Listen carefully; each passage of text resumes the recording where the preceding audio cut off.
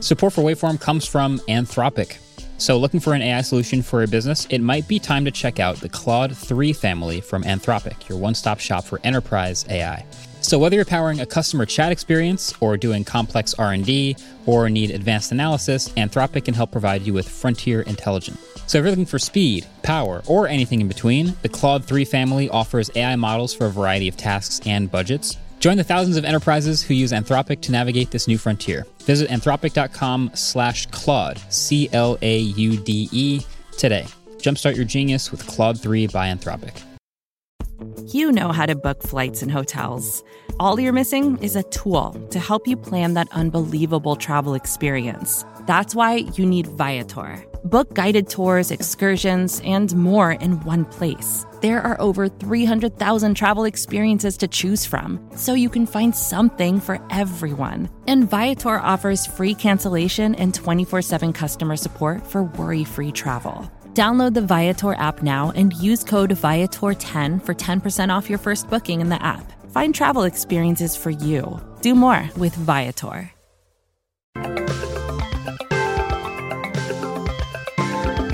Hey, what's up, people of the internet? Welcome back to another episode of the Waveform Podcast. We're your hosts. I'm Marquez. I'm Andrew. And I'm David.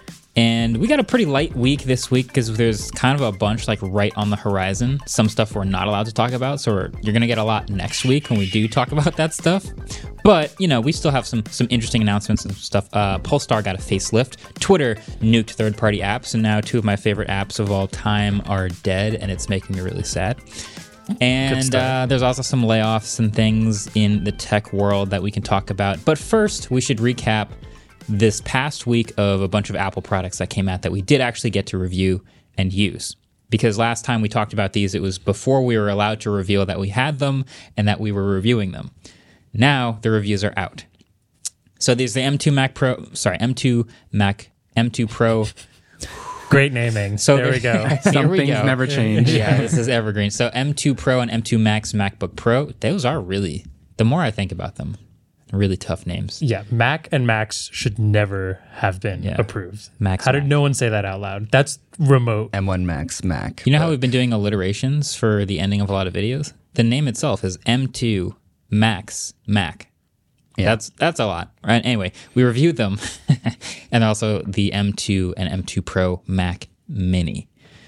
I found the laptops, the M2 Pro and M2 Max laptops, to be excellent, to be an appropriately small bump up from the M1 Pro and M1 Max, which is not a surprise if you have those laptops. There's no need to upgrade every year. Those are great laptops, but you did get the improved efficiency, you did get a little bit more battery life, you did get HDMI 2.1, you did get a few more cores, so like better laptop, no shocking surprises there, great.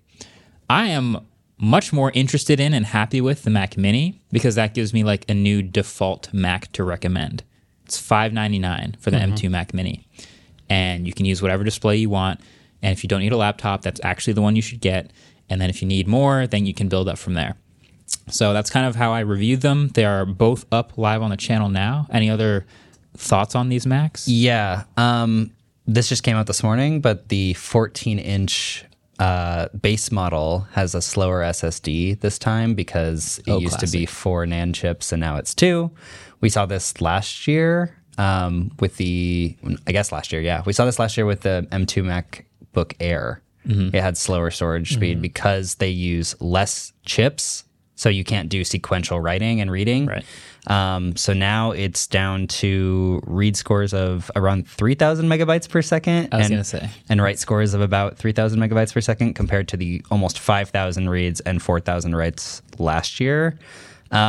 Substantial downgrade, but 3,000 is still very good. That's what I was going to say. 3 gigs a second is still a lot. I see headlines like this, and I'm like, all right, it's slower, and the benchmarks are going to go find it, and it's going to be a headline, but will anyone actually using them need to make a different buying decision because of it? Like, is it actually a huge difference to like a problematic difference? Like, it's annoying if you're moving a lot of data and you get 2 gigs less a second. It's kind of annoying. But if you're working with a lot of big files, you may notice. Is that person buying the base version? I don't know. Yeah, but it still should be that. I was getting like 6,000. I remember doing my testing. Yeah, it's only on the 512 gigabyte model. Just the base. It's only that the base 14 inch. Yeah. I guess if you only have 512 of storage, like if you're mad that you're not getting another 2 gig write speed, you don't have a lot of storage to do anything with that anyways. So yeah. I mean, yeah. If you're moving storage off of the main computer and onto an SSD, though, then the write speed's slower. Yeah, which you'll do more. True, yeah, maybe it needs it more. Yeah. So it's annoying, but it makes sense. I think it probably saves Apple money to just use higher tiered storage chips instead of more smaller chips. That's exactly what it is. We may touch on this topic a little bit in an upcoming video, but that's a story for another day. We'll get to that video when we get to it. So the Macs are out. I think they're pretty good. My hot take is they're pretty good. Yeah, so excited. Spicy take. Super spicy. Yeah. All right. Well, we can talk about Mac Pro whenever it comes out, because that's the last step of this. Actually, how long have you been saying that for? Well, also, iMac is like still weirdly just chilling on M1. Yeah, I don't think they see a point in pushing it to M2. Yeah, unless there's a Pro, I could see them waiting till M3, honestly. Because of how good the Mac Mini is, there's no reason to buy an iMac. Yeah, I mean, there's like stores that buy iMacs. Like there's this tiny like wine shop across the way from me that has an M1 iMac. Because it's convenient? Yeah, just as an all-in-one. Because they could buy a Mac Mini and a $300 monitor and save money, but then they have a cable. Exactly. Yeah, I think there are a lot of people out there who like. They just need a desktop computer. Exactly. Plugging in a monitor sounds so easy for all of us, but like if I were to buy a computer for somebody that I know I'm the dedicated tech person for, I would least amount of cables possible. One cable and an iMac. Variables. Yeah, fewest variables. But that's that where person's got a white bezel. I mean, I'm sure that person agreed. That person probably doesn't care about M2, but the wine shop owner does not care. She's just trying to sell wine. Yeah, she doesn't care. Fair. Yeah. All right. Well, it'll set it that. We'll wait for the Mac Pro. All right. Polestar 2024 facelift. I like some of these modern EV facelifts we're seeing. Every time I do an autofocus video on a new modern EV, it's my favorite thing to pay attention to, like how what that company thinks an EV should look like. And they all kind of have ended up with this minimal face with bar lights and sort of modern LED light patterns, especially when you turn on and off the car, things like that. That's become very common.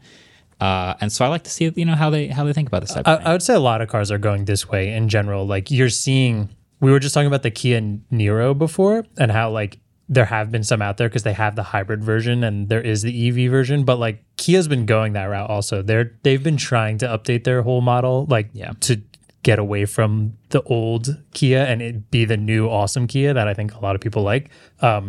This looks great though. Polestar 2. I don't know how I feel about getting rid of they had like a meshed grille before and now they're just swapping to basically like it just kind of looks like a little like laser LiDAR system. I do prefer the old grille. Yeah. But I don't mind this new one to color match. It kind of reminds me of the Mustang Mach-E, where you can either get the GT with the color matching or the regular one, which is just black. Mm-hmm. But the old Polestar grille is better than just like a black shiny plastic. It was kind of nice. I like this. I think I would like this one better if that LiDAR sensor wasn't like right in the middle. Like a nose. Like I wish it was in that little gap underneath and then blends in with it because it looks like then it would look really nice. Yeah, it's strange. But just having this little dot on the front of the car is a little weird. Yeah. But other than that, I think this looks really good. Is it even a LiDAR sensor? Whatever it is, camera sensor. It's a hole whatever, for a camera or something. Yeah. Yeah, so it is a spec bump, kind of like the new laptops. So it's got 300 miles of range on a single motor version. It's a slightly larger battery capacity too to get that 300 miles. It can charge at 205 kilowatts, which is higher than the previous 155 kilowatts, so that's good. The dual motor doesn't get a bigger battery, but you do get better performance, 299 horsepower and 361 pound-feet of torque versus the slightly lower numbers of before. So the rear-wheel drive can do 0 to 60 in 5.9 seconds, which is kind of quick.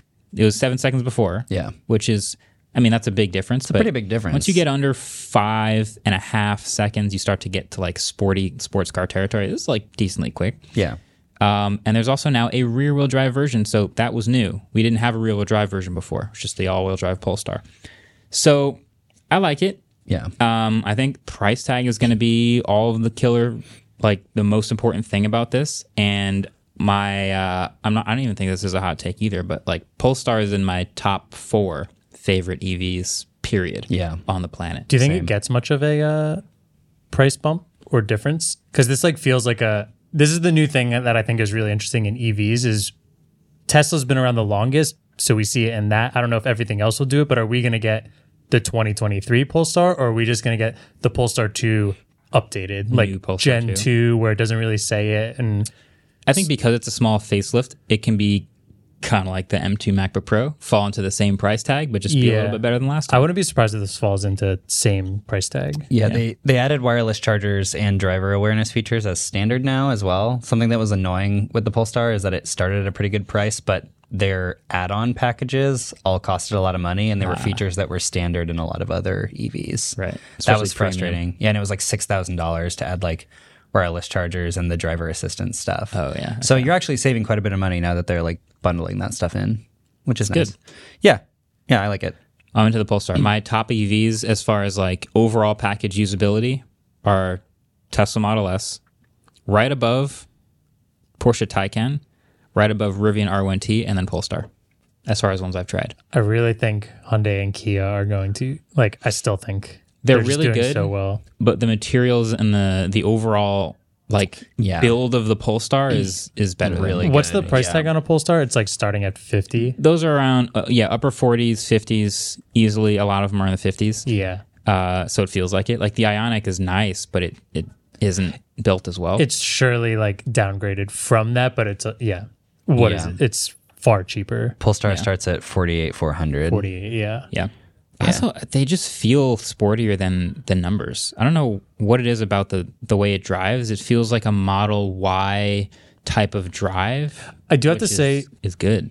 the thing I don't love about the Polestar 2 is it's like really close to like, it feels like it's the crossover between a sedan and a crossover. Like it feels a little bigger than a sedan, but not quite a crossover. So I'm really, really excited for the Polestar SUV, which I don't know if they're official renders or like officially what the car looks like yet, but it looks fantastic. Like this, but actually in an SUV version, I think looks way better because this still has that weird like chunky back end that like kind of looks like it should be. I don't know. Storage, like a hatchbacky type thing. Yeah. Yeah.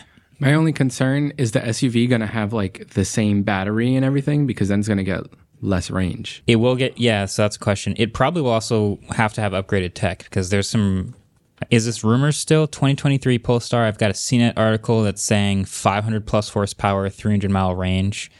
That would imply much improved batteries. Maybe this battery that they're getting ready for the Polestar 3 is what they're adding into this facelift Polestar 2, and that's why it's getting better battery, or is it just because it's now they're doing a single motor and you just get better efficiency out of that? But that's like, it's a pretty significant battery bump, right?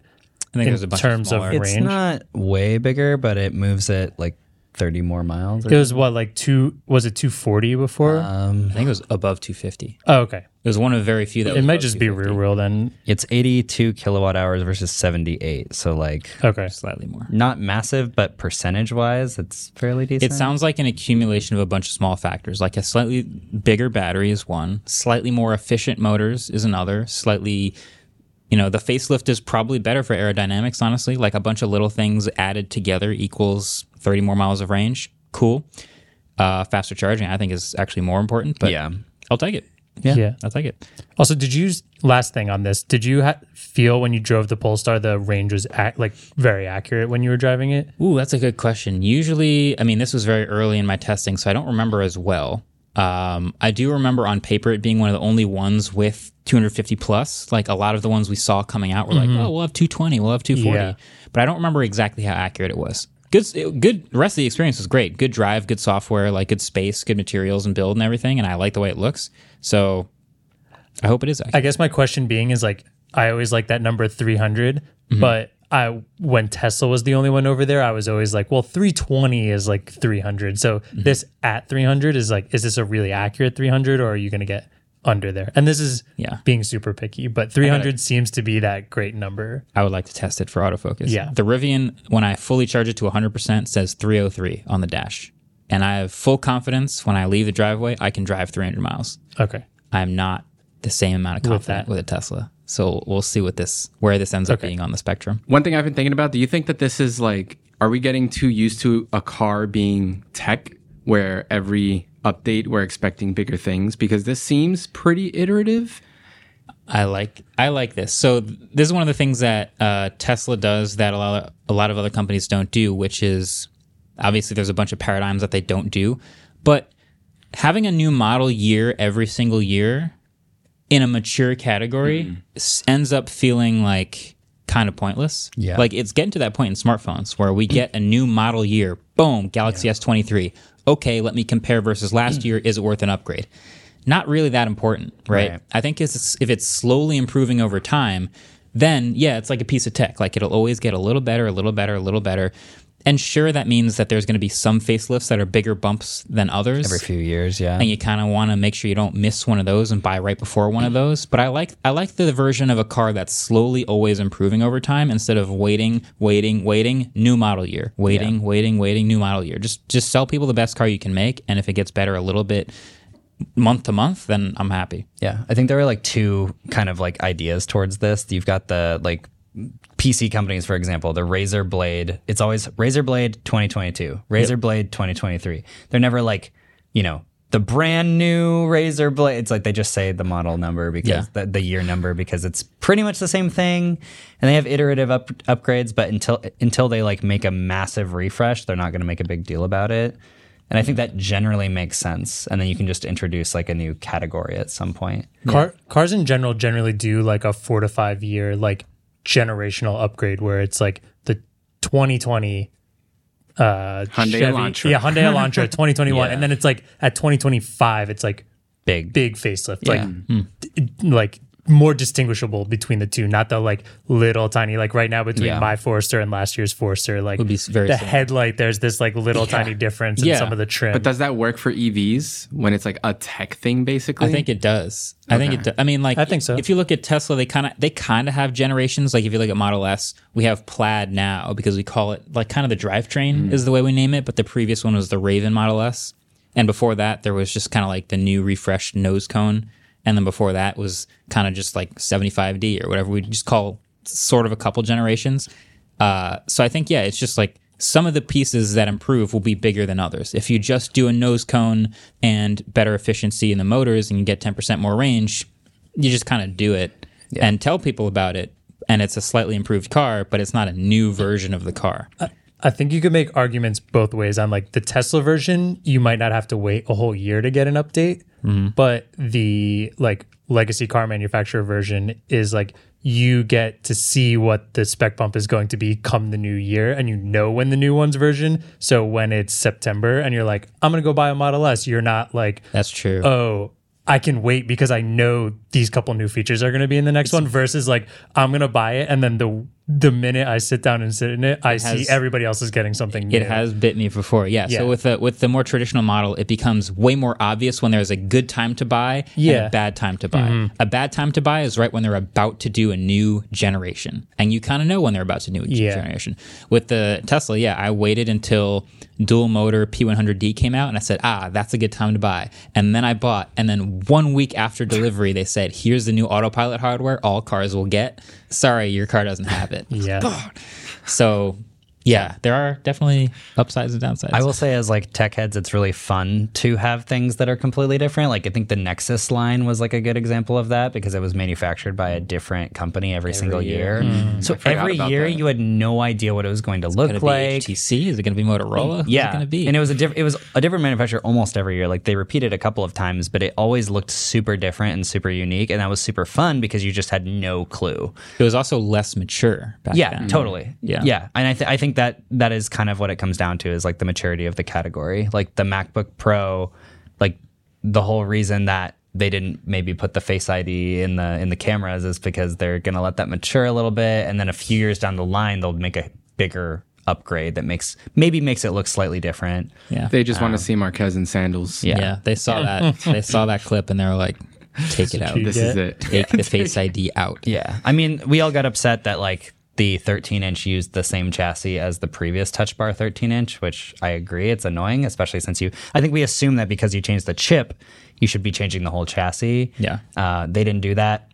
It's kind of weird that they didn't do it on the second generation too. I was assuming that they would, and I don't know why they released an M2 version of that, but maybe they just have a lot of chassis left. But Supply chain. yeah, either way, I think like really big upgrades are fun, but they don't always make sense to the manufacturer. Yeah. So. If you were running a car company, would you save all of the tech upgrades over time and watch other manufacturers pull away and make better cars until you can do a big generational update? Or would you think it makes more sense to just, hey, if we can improve the car tomorrow, let's do it? It's also risk assessment, right? Like if you've got the Prius and the Prius is selling like just steadily over the years, making a huge change to it is pretty risky because even if you think, oh, this looks really cool, maybe the people that would normally buy the Prius because they like the way the Prius looks are not going to buy it anymore. I would say something's coming, charge a price for it, and then every time it doesn't come, increase the price so people think it's coming sooner, pay more money, and then just pretty much never release that thing. And then declare bankruptcy. Has not happened. You could have a future buying car companies. Wait, I want to correct one thing really quickly. I think we mentioned the Polestar 2, there is a single motor version and it gets 270 miles. So we're looking at like a 30 mile update. Yeah, like David said, but there was a single motor version. But it was front in the wheel? Previous one. Yes, front wheel. So the new one's rear wheel drive option. Right. Yeah. Okay. Yeah. Not bad. Interesting. All right. Well, we got to take a quick break. We got a lot more to talk about after that. But before we jump into the break, you know what time it is. Trivia time. Play it. It'll be louder in post. Okay. So Gotta get amped. Play that thing louder. Yeah, what about the like metal rock music that used to play? oh wait, where is that? I have that here somewhere. You do? Well, that was like a light show. Welcome to the Waveform Trivia Podcast. I can't wait till one of these quasars just explodes behind us. I feel like we've had so many Would that get you more amped? That it did, honestly. We were feeling a little low key here. Shards of glass in the back of your neck. We've had a lot of like really chaotic, high energy episodes recently, so I feel like the lack of an like busy news week is like okay. It's a nice little calm before the storm. ChatGPT wrote this whole episode. Next week will be chaotic. All right, again. trivia. So we've been talking a lot about Apple recently with the MacBooks and everything coming out, the HomePod. So I did a bit of Googling and came up with a question. On average, how long does it take an apple tree to produce an apple? If you plant it from the seed, how long does it take an apple tree to produce an apple? Genetically modified or Nope. organic? All natural, All baby. natural, yeah, free range. Free range apple tree. Grass fed. I know nothing about this. This is a tech trivia. Yeah, this is not a tech question. It's tech adjacent. Somebody's going to know the answer. Sure. In the meantime, be right back.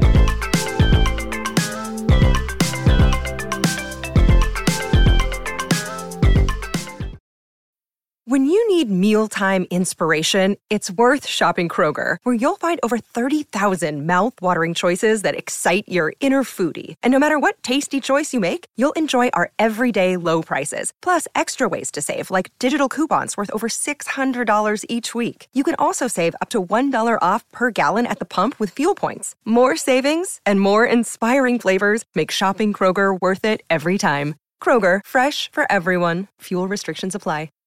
Support for Waveform comes from Coda. So it can be tough to stay organized when your team is spread across time zones.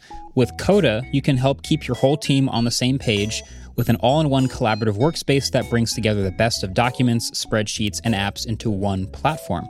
That means less time ping-ponging between different tabs and tools and more time on your projects. So with Coda's extensive planning capabilities, you can stay aligned when managing planning cycles and while measuring objectives and key results. Plus, you can access hundreds of templates and get inspired by others in Coda's gallery. So over 50,000 teams across the world collaborate with Coda, from the New York Times to Square, from Toast to TED and Uber.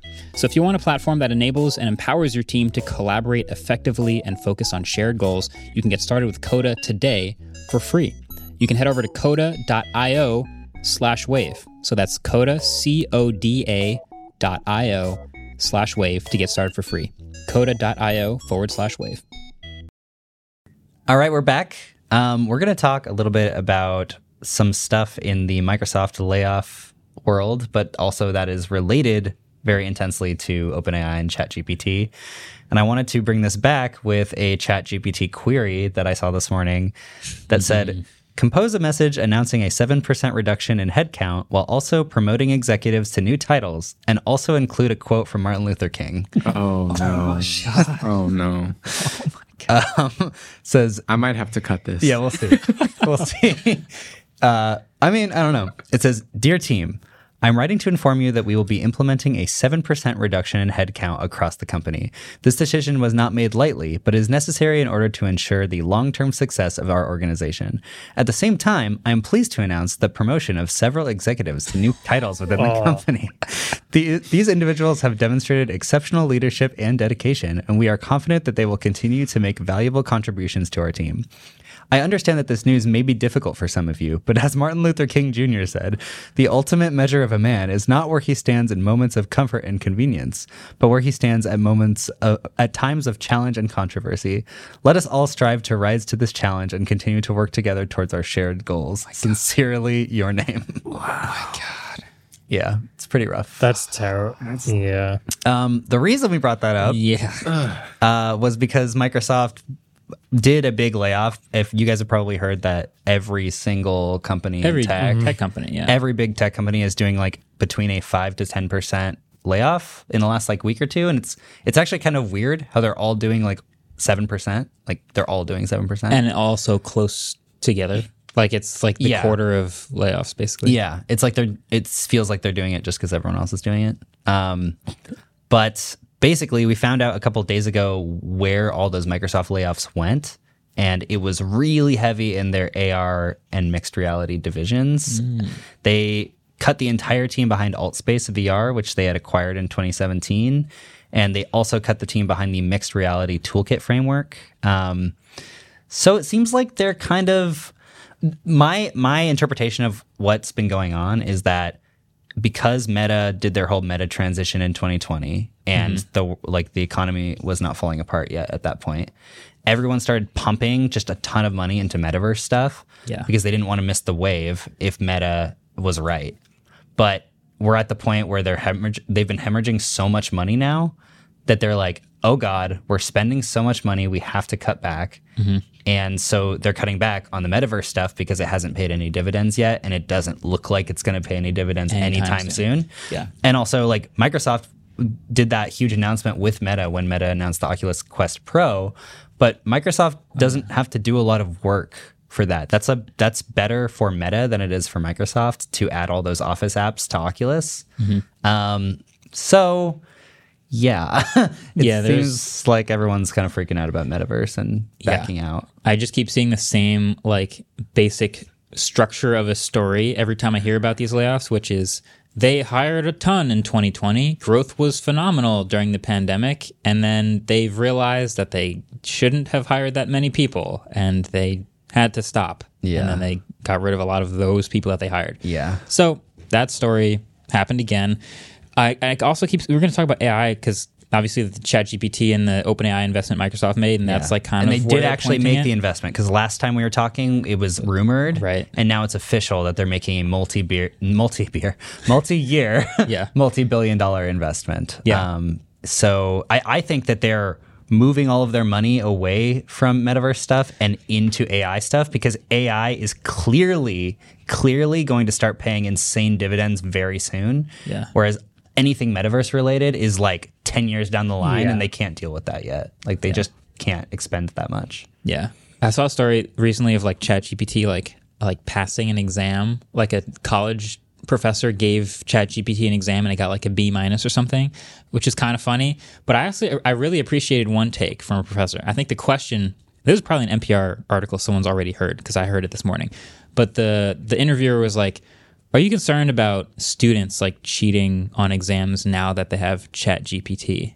Like, it's going to happen, right? They're going to ask it for an essay and they're going to give you essays written by ChatGPT.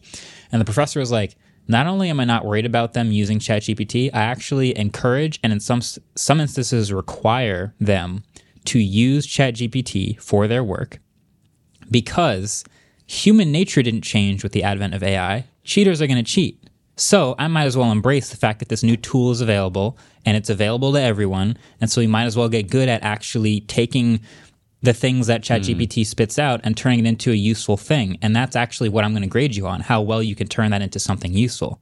And I thought that was really solid because that's what real people are going to do. And you do have to go through what it says and like fact check stuff and make sure stuff is right if you don't want to get caught for cheating. Yeah. But at that point, you're probably learning the information potentially better than I think that's why he's saying that, right? I did a bunch of online courses that I already failed in college, and I wound up not wanting to fail, so that helped a little bit. But like in my,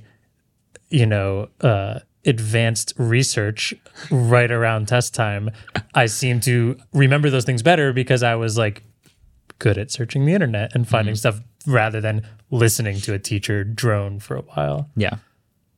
There's just like I fully see ChatGPT specifically as a tool to use. And there's no way that I write video scripts. There's no way I'm going to input a prompt into ChatGPT, take that and say it on camera as if it's me.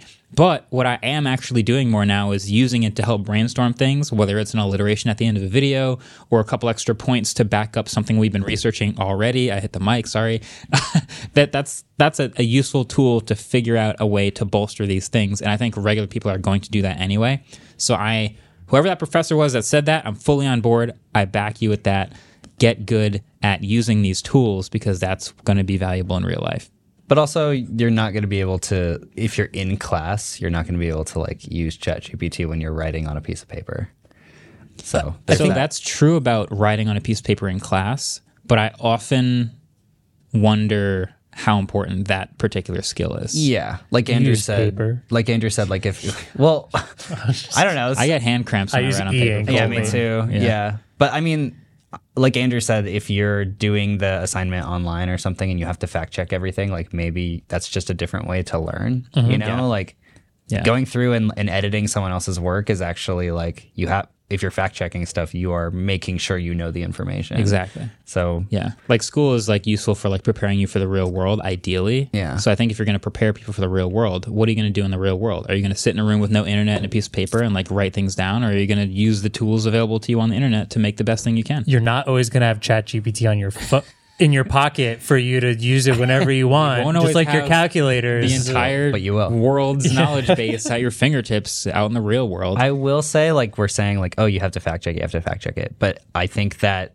what every company is doing right now is just trying to increase the accuracy of their AI language models. Like Google intentionally has said that they don't want to release something until they have like an extremely high confidence interval that it's going to spit out accurate information.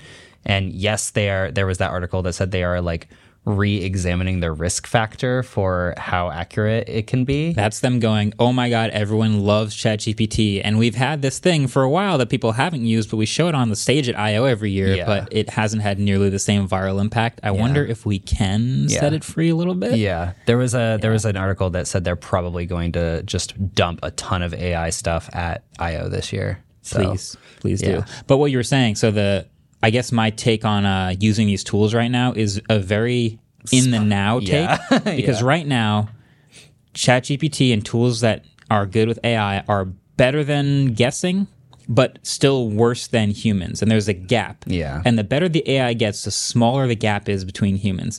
And it is a specific skill to go fact check and to go research and to be able to turn that thing that it spit out into a good piece. But the closer that gap gets and the better that AI gets and the closer it is to humans, the less important that skill is. And that's going to be a whole nother weird frontier. That's going to be strange because you're not going to have a broad knowledge as much. And we might see a return to people just like chasing the things that make them interested, right? Like right now you have to do all of these like basic classes in college that don't necessarily give you the skills that you want for your career, but that you're just learning, like English and all this stuff. But if the wealth of human knowledge has already been collected into an AI and you can just use those things to do the more mundane stuff that you don't want to do. Speed run middle school. Yeah. And then you can use the AI tasks, the AI features, and like also just the internet to get better at the things you actually want to do, we might see some sort of like creative renaissance or something. I don't know. Yeah, you can't take That's far out, but you can't take what DALL-E spits out and frame it, but you can take it as inspiration for your own work. you could frame it. But what if DALL-E gets so good that you can just frame it? Actually, well, I visited my sister for Christmas, and I went into one of her rooms, and her husband has all this like space art on the wall. And I was like, oh, this is cool. Like, did you buy this on Etsy? He's like, oh, no, I put it into DALL-E and then I printed it out. Oh, whoa. Yeah. And so, like, sick. He has like 5 paintings on the wall that were all made by DALL-E. That's kind of dope. I like that. That's a very specific moment in time when DALL-E just spits out like kind of pseudo art and you're just like, yeah, that's good enough for me. Yeah. Yeah. It was all like trippy space art. That's good enough like, for me. It's abstract, but it kind of looks like space. And you're like, yeah, I like that. Yeah. I do think we're saying how like it's getting better than guessing, but not quite human. It's going to incrementally work and get harder and harder to get closer and closer. And like right now, there's a tweet going around the other day that was like technically right, but not totally right about it passing a bunch of exams, but it was actually like 50% on like the bar exam or something, which is not quite passing. And then that was only one part of it. So it's doing a bunch of these exams, like you said, B-. Yeah, is that impressive? It seems like good. I don't know. It said a medical license exam, the bar exam. Apparently, none of these were really like a good passing grade. The bar exam is really hard, though. I think that's cool. I guess the other thing I missed though is like I could pass that. Even if you have this tool at your disposal, so many of these things that we're testing it out on, like you still need the human reaction time of things, where like you need to just have this stuff in your repertoire anyways. So where can this go from there? It's an interesting in between of how we're going to use this as a tool and where we'll use it and where does it reach its limits, and that'll it's scary and cool, and like I'm excited about the tools. I wish I had it to cheat in college. I mean, work in college, and like I don't know.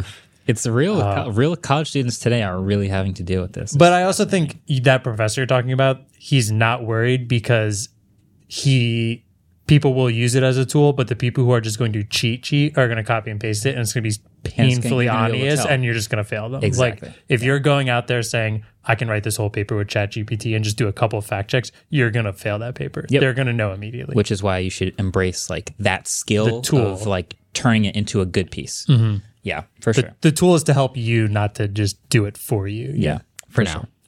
Sure. Disclaimer: we do not endorse cheating. Oh no, don't cheat. Why not? Don't do it. I don't do as I say, not you as don't I get your do. money's worth because you paid so much money to learn how to do things. Yeah, that's a good point. I wish I remembered that when I was in college. Or I wish I knew that when I was in college. I would like to mourn the death of an app. Again. Is that the death march? Wait, hold on. Sorry. It's death. Yeah, it's death. I meant to do the funeral march. I already lost Dark Sky. This was so painful. But Dark Sky, we had this 6-month ramp where it was like, Apple looked us in the eye and they were like, we're going to murder your favorite weather app at the end of the year. So get ready. Yeah. And for 5 3/4 months, I continued using Dark Sky like nothing was going to change. And then on December 31st, I had an existential crisis and I was like, oh my God, Dark Sky is going to die. What do I do? And so I did eventually find a one that we can talk about, which is pretty solid. But now I have to mourn the death of another favorite app, and that is Flamingo for Twitter. And all the rest of the Twitter apps I used over the years, Phoenix and Tweetbot, and shout out to the others, because Twitter just nuked all third-party Twitter clients. Yeah. Which on one hand, yeah, of course they did. It makes perfect sense. If you ran a website and some people just made an alternative client that's just serving the same version of your website minus all the ads that make you money, obviously you would kill it, right? Yeah. But I've been using them for so long that I didn't realize how bad the stock Twitter app actually is. Yeah. Which is, it's bad. It's just bad. It's a bad app. So now Twitter is worse for me. I respond to tweets less because my mentions are just broken sometimes and I just don't see like hours in a row of mentions. Yeah. That sucks. So yes, RIP all of the best Twitter apps that we've used over the past years. I feel like there was like 5 different ways to cut into that. Yeah. Sorry. I think the first thing is like, didn't Twitter use some third-party app like features and then bring them into Twitter? Like, hasn't that been a thing? I was reading something about how like it's a little different how third-party apps have worked with Twitter because they've really like helped in the growth of Twitter as a whole. I'd be Am curious. I mistaken somewhere? I would like to see that if anyone that's knows. true for Android ROMs too. Yeah. Yeah, Android would always eventually just add like features that ROMs had. There are a lot of companies that wind up doing that. I mean, even if you're going to gaming, like Minecraft used third-party things. I guess at that point it wasn't necessarily taking away ad revenue from it, which I think is a little weird because there's also things like YouTube Vanced, which is like taking away ads and taking away or like giving you extra features. Yeah. I hate Vanced because I think it's taking away from the creators. Like you're also directly interfering with that. Twitter, but yeah, I think when I'm pretty sure Elon found out third-party apps took away ads and was like, nope, later. Yeah. Well, they also have their first interest payment coming up at the end of the month. Yeah, the end of the month. I think they owe $1 billion. Like $1 billion every time. Yeah. Yeah. Do you think they could have kept the apps with just like a rule set in there of you need to allow ads? I think like it you was need to allow easier. our ads. I think there are so few people work for Twitter now that it was just easier to just pull all the keys. My other assumption is like, did the API team that was like updating for these Twitter apps just get nuked? And then when like an update came around, it was time to like, there was something they needed to do with the API. And then just all of a sudden they're like, oh, we need to do this like blah, blah, blah thing for the API for all the third parties. And they're like, they're gone. So yeah. I think it was like just a back end thing because stuff's just stopped working for a week, and then they eventually updated. They updated the terms of service like a week later, which is really ridiculous, but exactly what I would expect. Yep. That's classic Twitter. What are the rules? I don't know.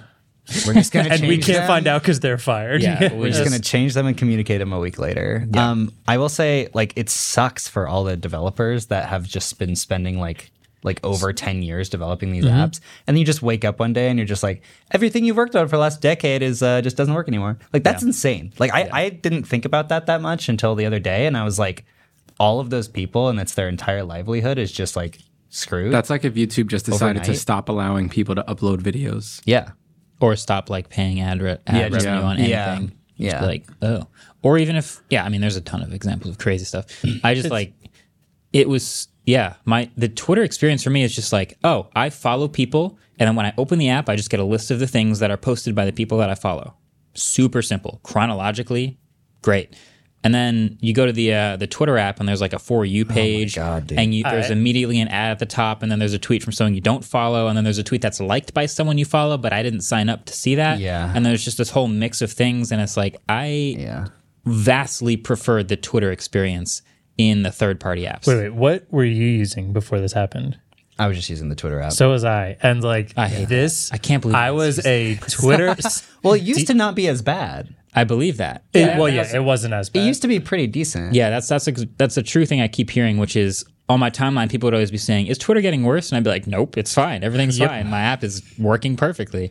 But meanwhile, the stock Twitter app that everyone's using has been getting worse. And so now that I just jumped over to it, I just jumped into like a flaming room. Yeah. We eased into the pain. Yeah. Marquez got booted out the door, elevator with no floor at the outside. When the API keys got dropped, I just got kicked out of the nice quiet room into like the screaming, everything's on fire room. Yeah. It was crazy how quick one of the app developers that made a super popular third-party Twitter app, like the next day after he got booted off, he released a Mastodon app. I think a few are.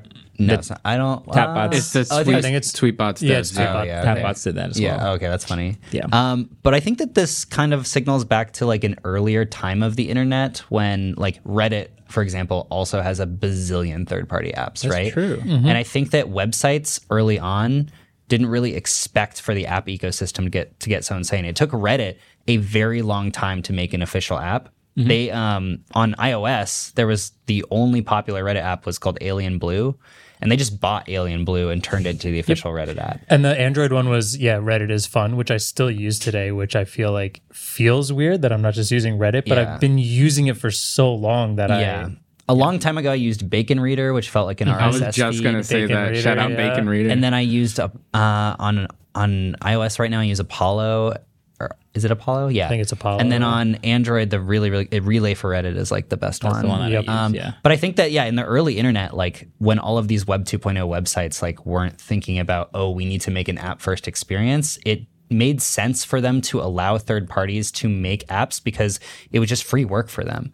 Like it was allowing other people to drive them traffic. And they didn't really care. It's like, oh, other people are signing up for our service, using our service, being on our service. I think that's the key is you need to, through that third-party app, allow people to interface with all the best parts, especially the parts that make you money. Yeah. So like people need to be able to sign up through it. People need to be able to, if there's a subscription, they need to be able to do that. If there's Reddit Gold, they should be able to buy it in the third-party app and Reddit gets all the money. They don't allow, I don't think. So that's interesting. Yeah. But that's I think why in those early days when the only real goals were like more traffic, where it's like, oh, this is kind of a green light because it's benefiting our one goal, so we'll allow it. And now if they have more goals, it's a little more complicated. Yeah. So Twitter has a very clear goal right now, which is cut costs and make more money. Yeah. And now that that's happening with ads, and there's an active third-party ecosystem that does not help with that, yeah, bring them all over here. So now we're all over on the stock Twitter app. I mean, I think even if you want to go back a step to you were saying how like you don't really read your mentions anymore. Do you think part of that is because now people can pay to be verified and now your verified tab is like... No, I go through every single mention in order from everyone. So when we post a new video and I tweet the new video, literally like for the next hour, I read every single reply on Twitter from anyone, verified or not.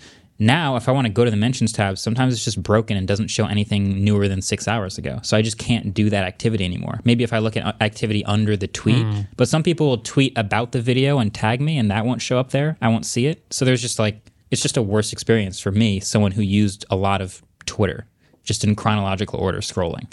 Yeah, so. I think the verified stuff is, I still hate it.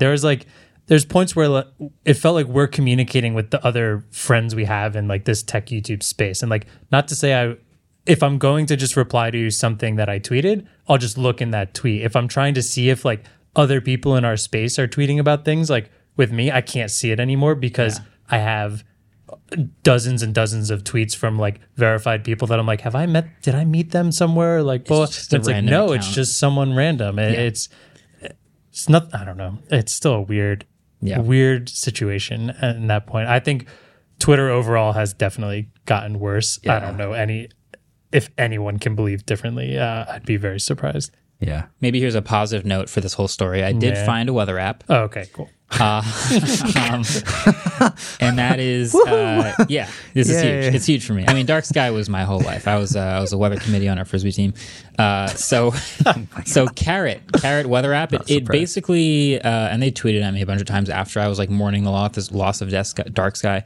They have a dark sky lookalike layout that's like hidden in the settings and you can like enable it and it looks basically just like dark sky. And so that to me was close enough. Like it's not exactly the same. Radar features aren't exactly the same, but it was close enough.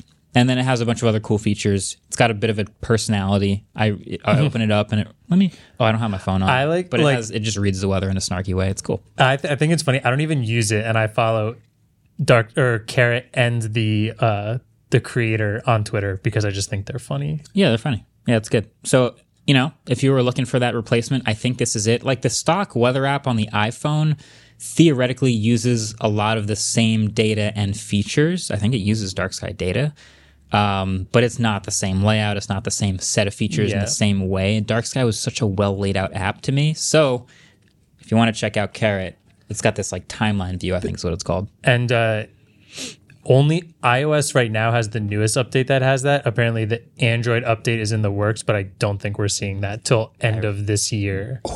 So I'm using weather on iPhone, I guess. Yeah. I'm also realizing how different you and I are in a lot of ways. Okay. So like, do you know how you use a million different like tracking apps for like to-do list? And I use the alarm. Use your alarm clock for not for weather app. But do you want to know how I check the weather? You look outside. What do you do? You definitely don't do that. No, nobody does that. I type in the like Google Now bar on the bottom. I just type like weather Carney, and then just like the top. Google search has a top thing where you can still slide a slider and see stuff. That's what I just use for weather. That's mostly fine. It's temperature. It's cloudy or not. It's rainy or not. Like that's the basic info. But when I'm trying to figure out like humidity. What time is it going to start raining? I have a HomePod for that now. Yeah, it's true. Actually, debatable because it's inside. But You're like, what smoking hot, Andrew. what time? How much snow are we going to get? I know it's going to start snowing, but how much snow are we going to get? Right? Or I can see this storm on the radar, and I can see, oh, it's actually currently raining where my sister is, and that exact piece of rain is going to come up to where I am, like that sort of stuff. Which maybe I'm just a weather nerd and I care, but like, I don't know. You do follow a weather YouTuber, so. Dude, Ryan Hall, I know his channel just blew up with a lot of the crazy weather we've been getting, but I don't watch weather on TV anymore. I watch Ryan Hall's videos, and he's a great weatherman. He's a meteorologist on YouTube. It's great. Wow. Shout out to Ryan Hall. Link down below. What weather app do you use? I do the same as you. I will say this table is dividing very hard recently. This is chaos. Psychos. I do sometimes look at the default weather app. I will say I had a really weird experience yesterday. Please laugh at me. So I have some normie friends, okay? Mm-hmm. I have some normie friends. This is new for me. The worst. I made a bunch of normie friends in the last year. Some of them like to look at their horoscope. Oh. They understand that it is stupid. Mm-hmm. And that it's, random. We stand zodiac signs here. We? I don't want to get ripped apart on this. They made me download this app called, what is it called? It's a zodiac sign. It's a horoscope app. Yeah. It's really popular. Polestar, I think it's called. Downloaded that too. Hey. I believe they're extremely popular. Yeah, it's just fun. Yeah. Like it's dumb and fun, and it's sort of like a social media app because it'll show you like what you're aligned on with other people on what day, and it's super dumb. But yesterday morning, I woke up and it looked like I assumed it was gonna be cloudy outside and just rainy and cold because my apartment doesn't get very much light. I opened up this like Zodiac app, and it says at the top, it is going to be sunny in your area today. And I was like, what? And so then I opened the weather app and it was like mostly sunny. And I was like, oh, wow. My horoscope is accurate. I knew it. I'm telling you, I got my weather through So you use your horoscope go. app. Oh my God. My Google weather looks pretty good now, doesn't it? I don't know. Oh my God. It's on like the really tier list. The tier list of weather apps is My like horoscope Carrot, Overdrop, stock weather app, Googling the weather, CoStar, horoscope app. No, looking outside and then horoscope app. and then CoStar. I don't think we've ever needed an ad break Oh man. more than this time. Look, right if you now. ever want to know the exact rate of precipitation, I got you. Okay. I got you. It's just like fun sometimes, Yeah. Trivia Trivia It's always time. the transition. People are like, I'm not into it. It's just fun. And then later they're like, oh, this is so mean. I am a Sagittarius. That is such a Pisces thing to do. Oh god, that's so Scorpio. Sorry. Yeah, direct the hate comments at these two. I'm sorry, guys. I shouldn't be so me. controversial. Can right of now. worms. Okay. All right. Anyway, when was Tweetbot initially released? That's the question. Think about it. Oh, okay. Let's do ad break, come back, and then do answers.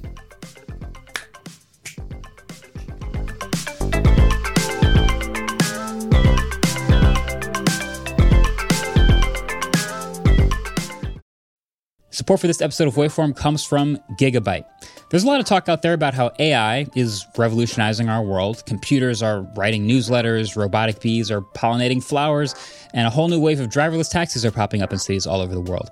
But how can AI power our passions and what we do for fun? That's where Gigabyte's AI gaming laptops come in. So their range of powerful and portable new laptops deliver cutting-edge performance for anyone looking to explore the brave new world of AI-powered gaming. So every 2024 Aorus machine comes equipped with the Gigabyte AI Nexus, which is like a central hub located with all the AI-powered features you could hope for. So that includes super useful tools like AI Power Gear, which automatically throttles and extends your computer's battery life depending on your power source and usage. You'll also get access to AI Boost, which optimizes performance based on what you're doing in that moment, whether you're ripping through an FPS or running your own large language model. AI Boost automatically adjusts the GPU and processors to maximize responsiveness and deliver unparalleled efficiency. Lastly, AI Generator includes various generative AI apps for quick startup, and all 2024 Gigabyte models seamlessly integrate with tools like OpenAI and Microsoft's Copilot AI chatbot. But the Aorus 16X and the Gigabyte G6X take it to the next level with a dedicated Copilot key allowing users to swiftly tap into productivity and generative AI capabilities. I also keep hearing AI is going to change a lot in the gaming world. Andrew, can you think of anything about that? Not just optimization, like you said, but like more personal optimization I could see happening where like maybe you're playing a competitive game like Valorant and you want higher FPS and lower resolution. Like you're okay versus like The Witcher where you might want 4K crispy resolution and like a lower frame rate. I think finding that between your computer specs and what you want might help out a lot. Nice. So all of the models that I've been talking about are available right now at aorus.com/laptops/gigabyte-AI. So that's aorus.com/laptops/gigabyte-AI. Gigabyte. Team up, fight on. All right, we're back. We do have one more thing. I almost forgot there's a ridiculous thing that we need to point out. I don't know. Is this a real product? It's the most important part of this It got episode. announced during the Game Awards last night. So it is a real product. Yeah. Or about to be a real product. Yeah. It's a gaming microphone that's also a muzzle. So picture this. You've got a significant other. They're trying to wind it down. They're trying to go to bed, but you've got some games to win. So you go to the other room, you start playing, and you get on with the boys or whoever you play with, and you're getting really intense. You get a little loud sometimes. You clap, you're like yelling, you got the kill. You won the race, whatever you're doing. Clutch the round. And in the other room, they're like, can you keep it down? I'm trying to sleep. But you're trying to get your wins, right? You're trying to win. So what's the solution? You close the door? No. Do you just talk less? No. You're trying to have a good time. So what you do is you get the muzzle. You strap it around. You put it. The Mew talk. No matter how I say this, you strap it around you put it on your face. You strap it around the back of your head. And you are now fully able to yell as loud as you want, just like it's in the game. But the muzzle prevents others from hearing. Sound from escaping. Who among us? Like I have been in this scenario multiple times when I was like home for college break or something and I wanted to play Dota at 2 a.m. and my mom like was in the room right next to me and she would be like, David, you have to stop talking. And I'm like, but I want to play Dota. Yeah. Like, I don't know. I mean, it looks ridiculous. Like, it looks completely ridiculous, but there is some function there. I was in an apartment and my computer was on the wall where that was the bedroom. So Claire would be sleeping and I'd be like playing PUBG or something and I'd just see my phone light up with Claire texting me and be like, I'm being too loud. Yeah. And then like look at it and be like, so this is something you would get. I'd rather be quiet. Okay. It looks like if you put a... Thank you. That's what I was going to say. I'd rather just not say anything. It looks like if you put an Oculus Quest over your mouth. There actually was, though, something very similar to this a few years ago on Kickstarter called stop watching this video. The Hush Me, I believe. Yeah, I think I remember that. And it was pretty much it was headphone, like, do you remember the old wireless like Bluetooth headphones where you had something like hanging around your neck? Yeah. So imagine that with earbuds and then a piece that goes over your mouth so that it was so you could take phone calls and people couldn't hear or see what you were saying in public. Wow. And then it sounded like a closed off room. Wow. Oh, it looks so bad. Wow. It looks so bad. I would rather obviously just leave the fact that you've never heard of it means it didn't do very well. I think I saw one person review it once and they were doing it and you could still hear everything they were saying. So it didn't even work that well. That is the cherry on top, is like you go through all this work to like spend the money, buy the thing, you put it on, you look ridiculous, everyone starts turning and looking at you and they can still hear everything you're saying. That's brutal. There's a tech reviewer on here. Go back. Yeah. Tech reviewer on YouTube. Hush Me Classic is an original and quality product, ideal for gamers. Sounds like he's in like a ChatGPT wrote that. That's what yeah. Wow. Sounds like a real statement. So this, I don't even know if there's a price or a release date for this muzzle, but that's what it is. It's a gaming muzzle. Jeez. This does not look comfortable either because it has to strap around the back of your neck and the top of your head. Oh my God. And wearing that for long amounts of times.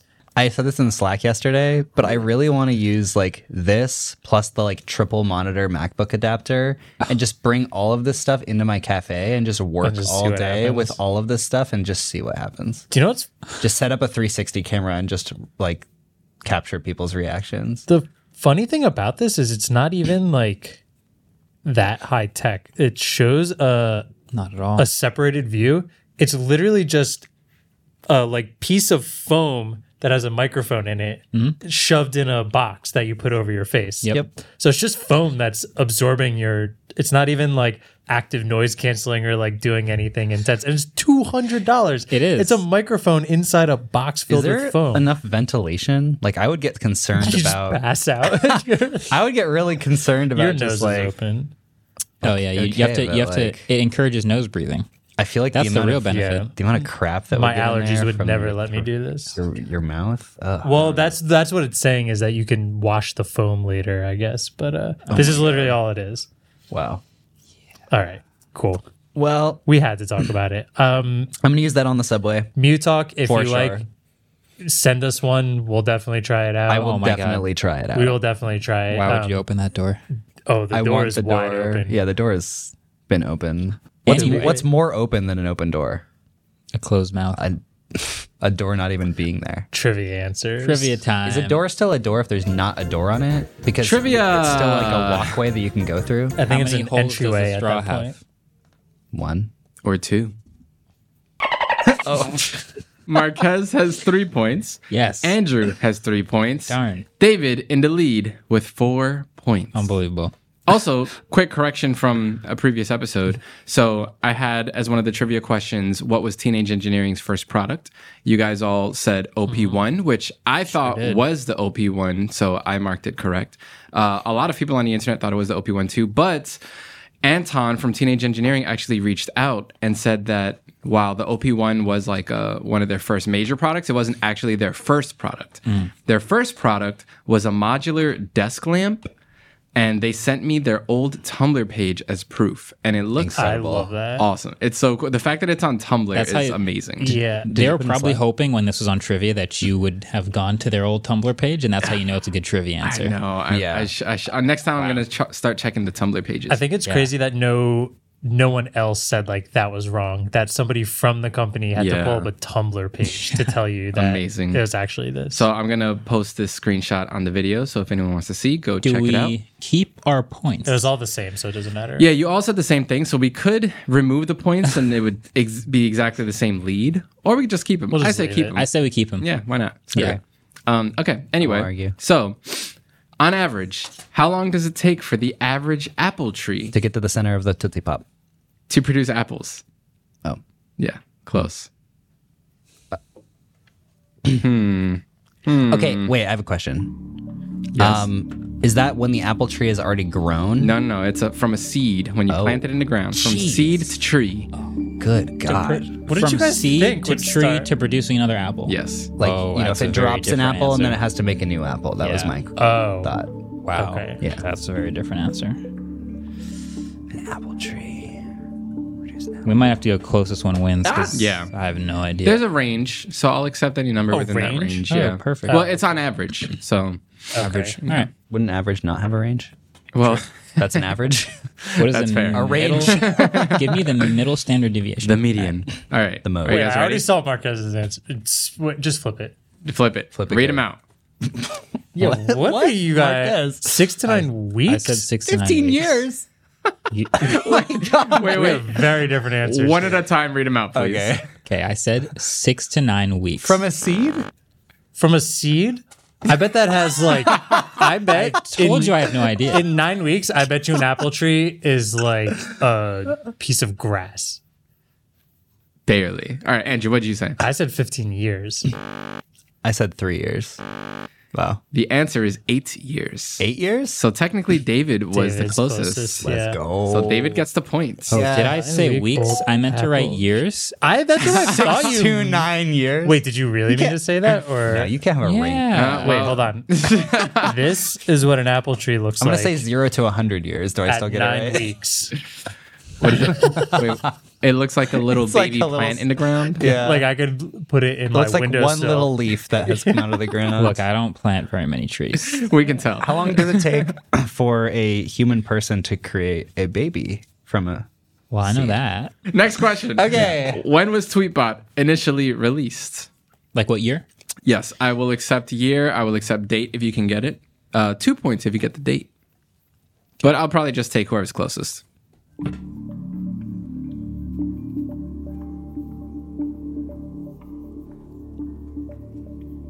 Take your time. Are we ready?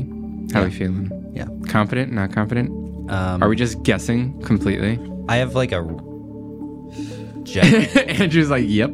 general idea. Well, I guessed one, and then I thought of something, and it confirms my guess. Whether I'm right about what I thought about is another question. All right. Well, read them out. Educated guess here. I said June 2011.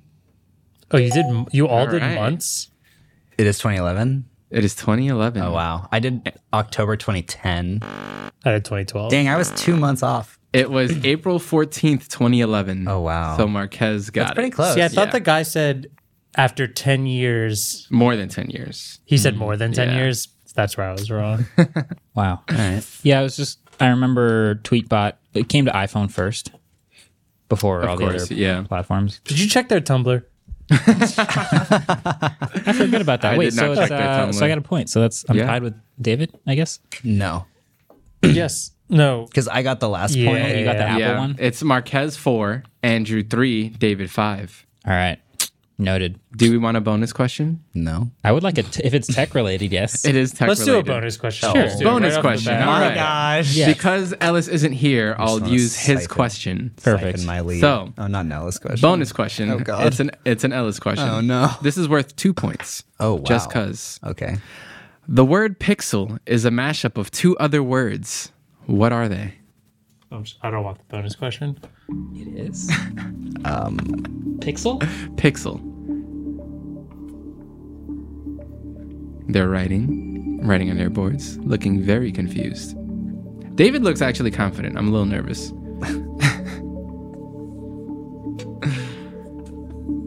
Andrew is putting down the marker. Marquez is erasing. All right. Flip them, boys. That was so nice when you said all right with the music. Oh, like, yeah. All right. Read them out. Wow. I said picture element. That is correct. What? Andrew, what did you say? Pixel. David.